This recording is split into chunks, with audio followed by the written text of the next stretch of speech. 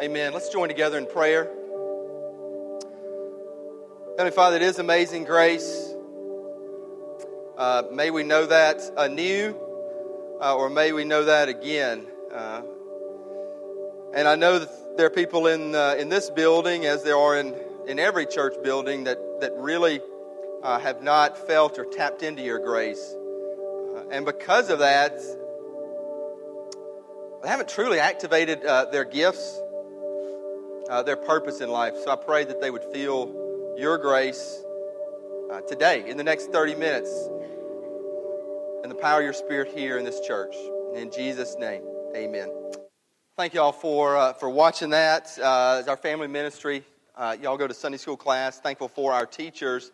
And as they go out, if you could, take your Bibles, and you can turn to 1 Peter towards the back of your Bible, 1 Peter chapter 2. That's where we'll be this morning. Let me say this, and I always say this, if you don't have a Bible, we would love to give you one. There's some on a table down towards the back. You are welcome to take that home with you. 1 Peter 2. Now, for those of y'all who hadn't been coming over the last couple weeks since Easter, we are in a series that we call Anew. Anew. Can be a new life, a new purpose. Today we're looking at a new church.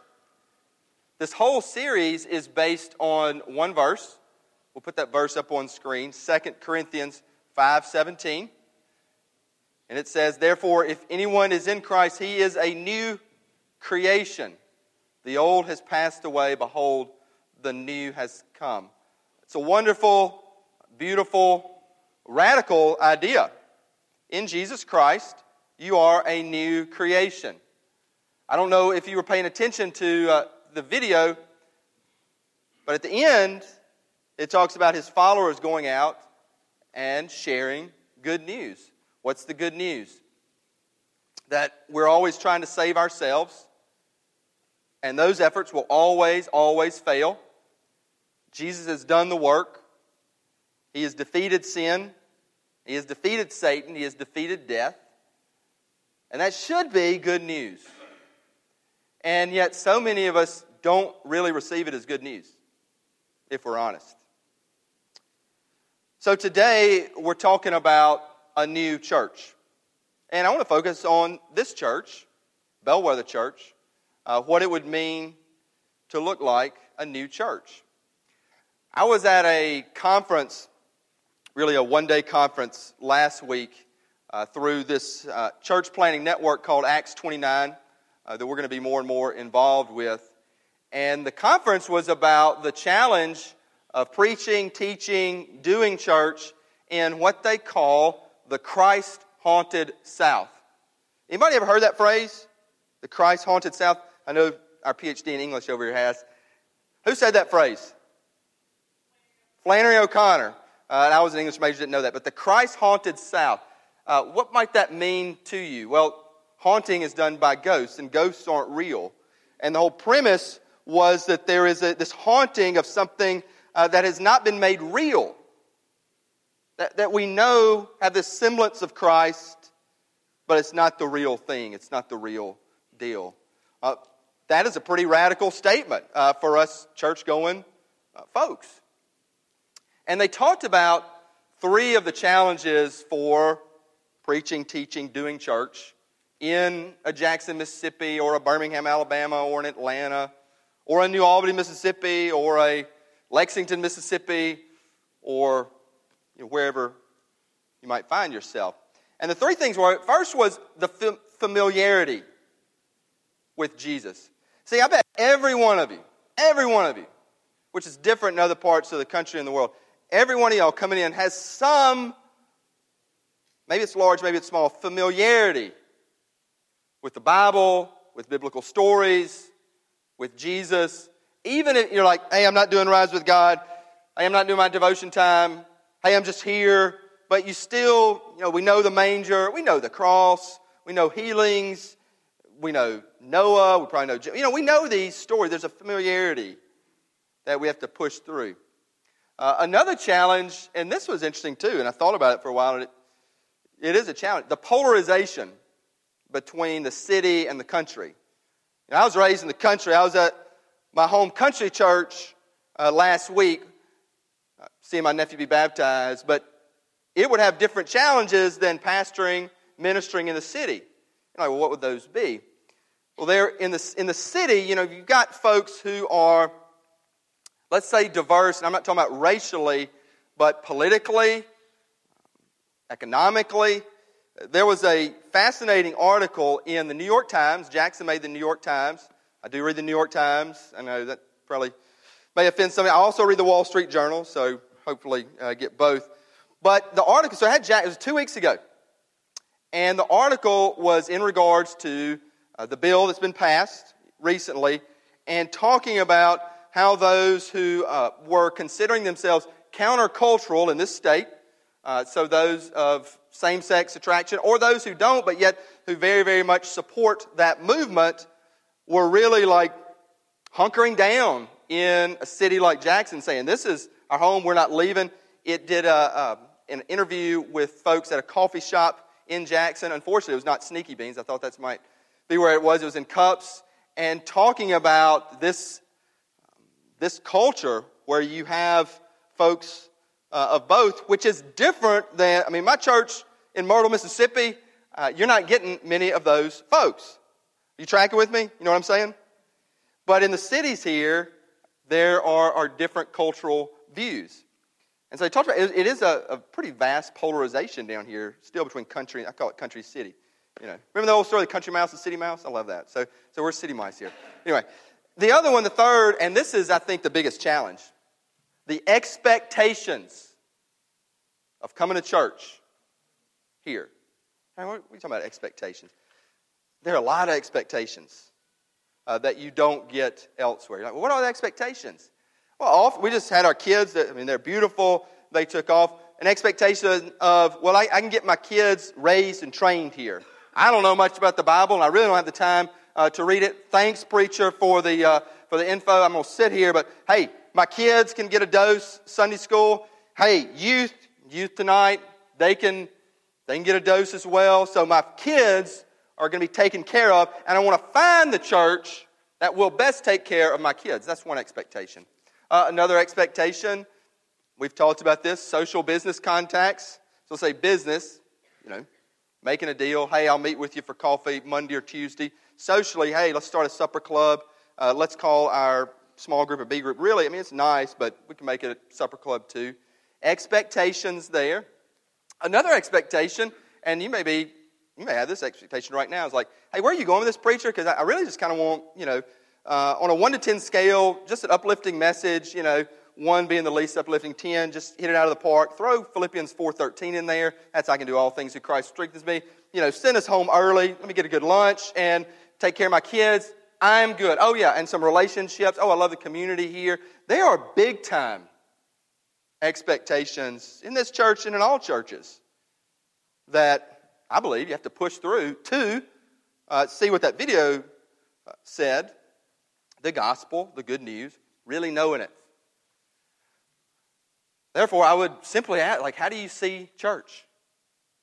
What are the expectations you have? How do you see this church? How do you see Bellwether? Hey, man, you're pushing, an hour and 20 minutes. Come on, man. I like Nukes too. We'll be at Nukes today, but what's the expectations? Is there a time frame? Anyway, this passage, 1 Peter 2, and I'm going to read verse 4 through 10. This passage is on the church. It's on the church. It's really on every church, or what the church should be. So let's read it, and let's, by the power of the Holy Spirit, see church anew. 1 Peter 2, let's start with verse 4. As you come to Him is Jesus, a living stone rejected by men, but in the sight of God, chosen and precious. You yourselves, like living stones, are being built up as a spiritual house, to be a holy priesthood, to offer spiritual sacrifices acceptable to God through Jesus Christ. For it stands in Scripture, behold, I am laying in Zion a stone, a cornerstone, chosen and precious. And whoever believes in Him will not be put to shame. So the honor is for you who believe, but for those who do not believe, The stone that the builders rejected has become the cornerstone, and a stone of stumbling and a rock of offense. They stumble because they disobey the word as they were destined to do. But you are a chosen race, a royal priesthood, a holy nation, a people for his own possession, that you may proclaim the excellencies of him who called you out of darkness into his marvelous light. Once you were not a people, but now you are God's people. Once you had not received mercy, but now you have received mercy. How do you see the church? How do we see the church? This passage is about the church, and this passage shows us that in the church, so in this house, in this building, this morning, you can find the glory of God, the gifts of God, and the grace of God. The glory of God, the gifts of God, the grace of God. First, the glory of God. The glory of God, the power of God. I don't know about y'all, yet sometimes I will raise my hand in worship. How many hand raisers do we really got here? Let me see a show of hands. Hand raisers, unite. A few, okay. I don't mind that. I don't mind you not raising your hand. Sometimes, just don't feel it. But there was a moment in that second, I don't know which one. Maybe it was the second song where it was no words and just music. Now, when I do, I close my eyes. The hand will come up, and I am feeling, I believe, the glory of God, a little taste of heaven, and I want to worship that. I want to honor that. I have not gone to two hands yet. I'm thinking about it, though. We got some two-handers. I respect that. I want y'all to stay here, though. You're like, man, two-hand, I don't know. We'll see. Okay. But I'm feeling like glory. There's something supernatural, something not of like flesh and mortar. Glory of God. Now, what's interesting about this passage, like how do you connect this passage to the song? Well, there is this verse 5, and it says, you yourselves are like living stones being built up as a spiritual house, to be a holy priesthood, to offer spiritual sacrifices. Okay, that is, and you may not know this, that is a direct connection to a quote in Exodus. Everybody know, we're familiar with the burning bush story, right? Everybody knows the burning bush. Who was in the burning bush? Who was it? God was, but who was facing the burning bush? Excuse me. Moses. Okay, we know burning bush. See? Familiarity. Burning bush, and then Moses saves the people, or God saves the people, Moses leads the people, they go to Mount Sinai. Exodus 19, they have been in the glory and the presence of God, and they're walking down, and almost to a T, there's this exact verse that God says, you are to be a holy priesthood, you are to offer spiritual sacrifices, you're being built up as a spiritual house. So there's a connection that Peter's doing with the church, which, by the way, he's writing to the church in Rome. 1st and 2nd Peter are often called the other letters to Rome, the church in Rome. He's making this connection saying, the same glory that was present in the burning bush is available for you as you're worshiping together in Rome while they're persecuting you. And he's saying to us, because the Bible gives us context, it also gives us clarity for today. So he's saying to us too, the same glory and power that was in the burning bush, you can find in Bellwether's house on a Sunday morning at 10:30 for worship. Thank you, Moody. Amen. I believe that. Burning bush, nice story. No, I believe that. The glory of God. Exodus 19:6. It's connection. Now, some of you in your minds are refuting that. And that probably breaks some expectations that you might have. If I were in your seats or your shoes way back 20 years ago, 25 years ago, I was like, man, what'd you smoke this morning? Yeah. I did smoke then, not now. But anyway, so What it says, though, is it does say that there is a power accessible here. Yes, here, in this place, in this house. That is not accessible in our Rise with God or quiet time. Because some would say, man, thanks, but hey, I got God's Word. I got my time in the morning. I can experience it. I got my window. I look out. I see God's creation. In hunting season, right before, I'm calling a turkey in or waiting for a deer. I got that. And hey, I do that too. It's great. It's beautiful. However, that's not only not exactly right, that's wrong. That God's glory is made more manifest in His house with His people. Some would say too, that's good, yet I've got all these podcasts I could listen to. I mean, I can go to this church, but I got a buffet of podcasts in Jackson, Mississippi, and there's some great preachers here. Nationally, got some great podcasts, the folks I listen to. Internationally, international ministries. I got them lined up. So thanks, but I'm really growing more listening as I do whatever I do to my podcast each day. And I'm feeling it. And I would say, no, that's wrong too. There was a pastor in London in the earlier part of the 20th century named Martin Lloyd-Jones. I'll quote him a lot. He's known as one of the greatest preachers of the 20th century. You may think it's Billy Graham. Billy Graham's great, Martin Lloyd-Jones. And when they finally, in our technological era, they had first finally developed the tape recording system. I know it makes you feel old. Remember the Walkmans? I know, feel old. But they had the tape recording. They wanted to record his sermons, which is great because I've listened to some of them. But he said, that's good. At first he didn't allow it. Then he said, I'll allow it. But it's not the same as being in the presence. And he said, it's not a psychological deal because you can think, yes, oh yeah, that's right. Like you're in a body of believers.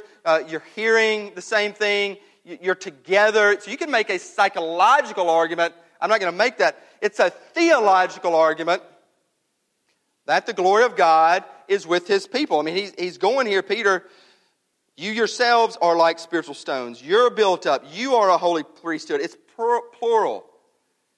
And so there is a theological, it's not my opinion, it's biblical. The glory of God is in His church.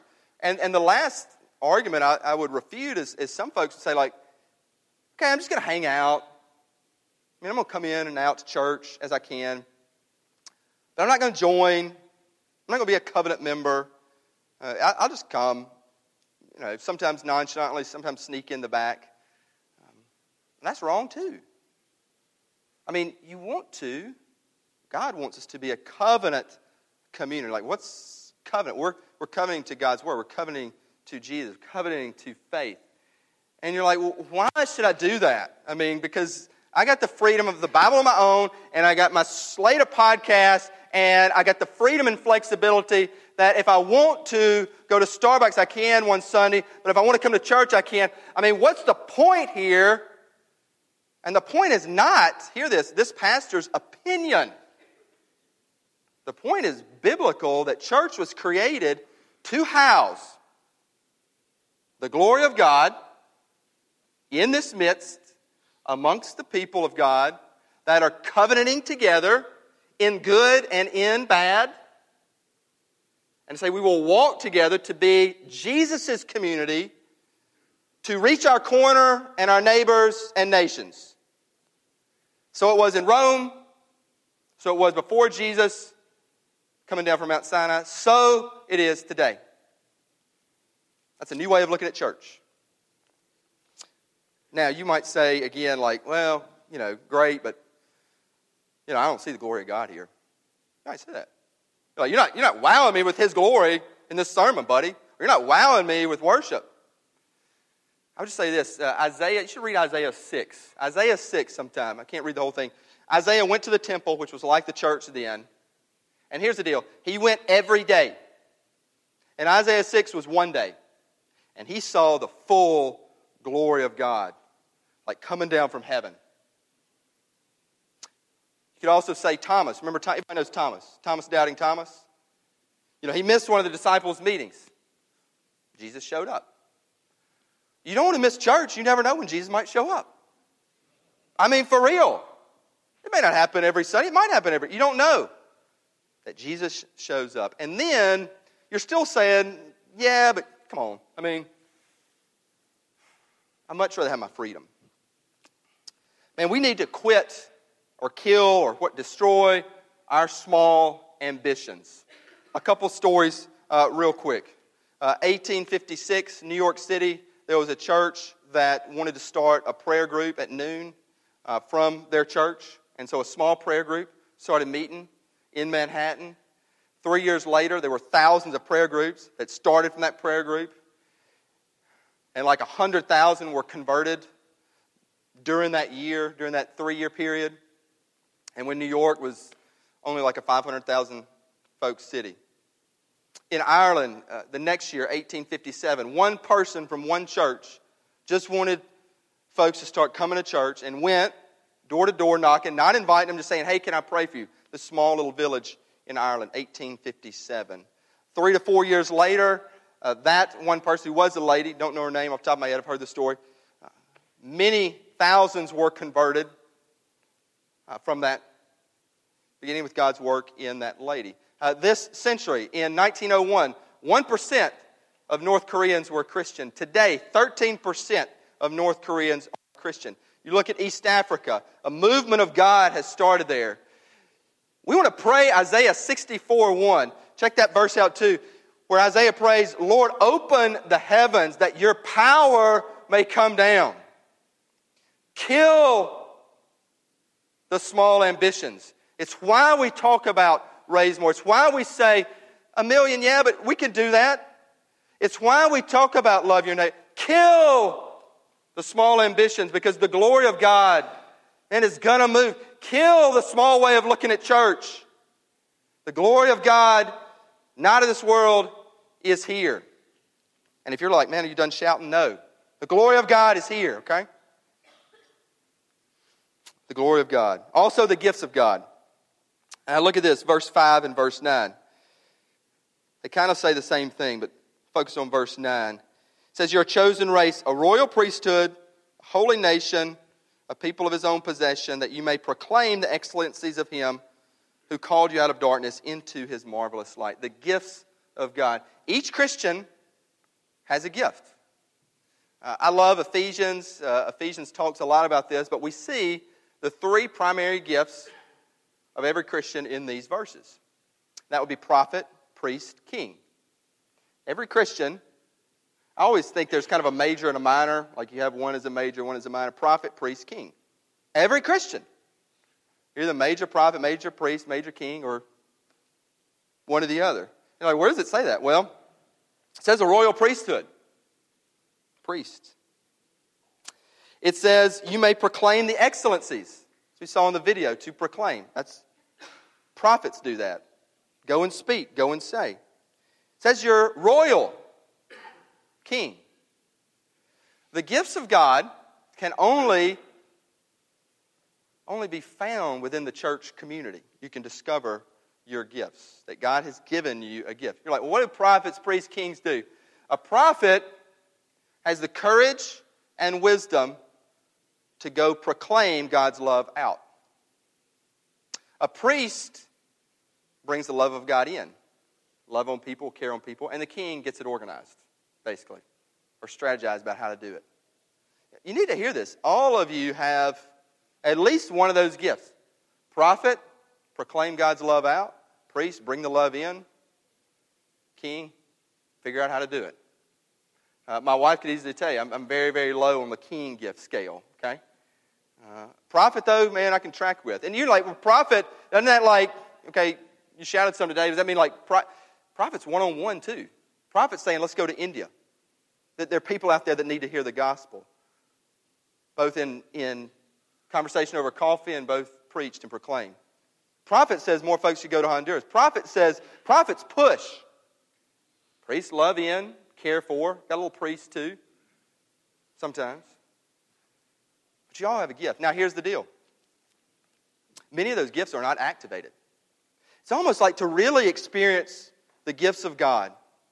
And y'all really need to hear this. Like you really do. Something has to detonate. Like a bomb detonates. And often, we're so looking at church as how we see it with the familiar things and expectations. It's not detonating. And actually, it doesn't necessarily mean to be loud. It just means something has to go off in you. Like, what is it? It's the grace of God. It is the grace of God. It is knowing. It's knowing you're not going to save yourself. It's knowing I got to stop saving myself. It's knowing you're only saved by grace. So that means nothing you do. I don't do anything. I got to make a choice. No, you don't. I got to raise my hand. No, you don't. No, you don't. It's only the grace of God. In the church, glory of God, they're the gifts of God, but so often, and I would say this is true for this church too, it is not detonated because you don't know, you haven't experienced the sheer grace of God's love. And that's the other thing we can see in this passage, the grace of God. And you're like, well, where do we see the grace? I'll show you in just a minute, but stay with me. The grace of God is found where you say, man, because of that moment, maybe somebody says something, maybe you heard a sermon, maybe you read in the Bible, but you see and feel a heart wound. Call it a heart wound. That your self-righteousness will not save you. That sounds like a bad word, self-righteousness. Righteousness really is defined as a right way to live. So when you're thinking, I'm living the right way, and that can look like many things. I'm living the right way. I'm really trying to get my life together. I'm really trying to have this nice, just a family full of niceness. And we're looking good. Money's feeling pretty good. It's a right way to live. Another right way to live is, hey, I'm single. I'm free. I can party if I want. I got a string, if you're a guy, string of girls that I could call. I'm known as cool guy or Mr. Player. I'm living the right way right now. I will figure it out at some point, and I'll float into church every now and then. Or a right way to live is, my career is really progressing. This is going to be the best year. I'm just going to kill it. A right way to live. When you experience, as people in church history had, that had great gifts, but they were not activated, men like John Wesley, Martin Luther, George Whitefield, Martin Lloyd Jones, and you're like, I don't know them. You need to figure them out. It's not just Billy Graham. Something detonated. Something went off. And it was the grace of God, and they said, my right way of living is not going to cut it. Thanks be to God. He's there with grace. Right there. So the grace of God, how do you experience that? Because when you do experience it, let me say this. When you experience it, I believe you are no longer wandering. You live a life of wonder. Wonder. How many of y'all want to live a life of wonder? I love children. It's like they live this life of wonder. I think that's what C.S. Lewis tapped into. You live a life of wonder. And you just see these possibilities. And you see there are no accidents in Christianity. And it's just awesome. A life of wonder. You got to see that how free God's grace is, how much love is in God's grace, and how much it cost Him. We can see it in this verse. First off, real quick as we close up. It says you're a chosen race. Let me be clear here. It doesn't say you're a choice race. You tracking with me? It doesn't say you're a choice race. It says you're a chosen race. You're here. There are no accidents in Christianity. God led you here. You're a chosen race. It's free. God's grace is free. He's giving it to you. That's what I'm saying. Nothing you do. It's given to you. How loved you are. It says possession there, verse 9. You're His own possession. That word is literally translated treasured possession. So here's the deal. The Creator of the vast universe of stars in their beauty, of the storm, the thunder we just heard.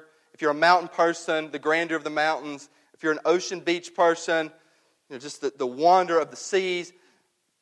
The one who did that said, you are personally my treasured possession. You gotta know that love and that it's free. But that it did cost God something. And that's the good news that Jesus stepped into. Last verse, verse 10, says, once you were not a people, but now you are God's people. Once you have not received mercy, now you have received mercy. That's not just Peter's words there, that's a quote. That's a quote back from Hosea 2. Hosea chapter 2. Never preached on Hosea. You're like saying, thank you, please don't. But no, Hosea, actually, I should. It's actually an interesting story. Hosea's wife cheated on him. I don't mean to point to you, sweetie. Yeah, Hosea's wife cheated on him. And he was giving up on her. And then God says, go and buy her back. And he uses this exact quote there. It says, once you were not my people, God says, and now you are. And once we were not. And then Jesus came and took on the burden, the penalty, the sin, the death, fight, the lack of meaning, lack of purpose, the wandering, the darkness in our hearts, the snake from Genesis 3 that wraps around hearts and wraps around the world. He stomped on it. But it cost him. He died. Then he defeated death. So I would just say this, something, again, and it can't be me or can't be anything from a human being, but to see anew, in this whole series about seeing anew, something's got to detonate. Something's got to go off. And that thing is knowing the grace. It's free, it's love, and it costs God a great deal. And you see it every Sunday in worship. When you see it, you do see the glory of God. And let's look to it now as we come to the Lord's table. Let's pray together. Heavenly Father, I pray for these people. I pray for these people in this house because there's some things that need to detonate. And they see that their self-righteousness will not save them, their right way to live. But your righteousness does. I pray that we would release, we would let go, that we would experience the power of your grace right now, this afternoon, moving forward, and that gifts would flourish and gifts would come about and be awakened. And yes, in Bellwether Church, and yes, for your kingdom, but yes, for this church. Pray that over and over again for these people. Thank you, Jesus, that you're here. Your glory is found here. In your name we pray. Amen.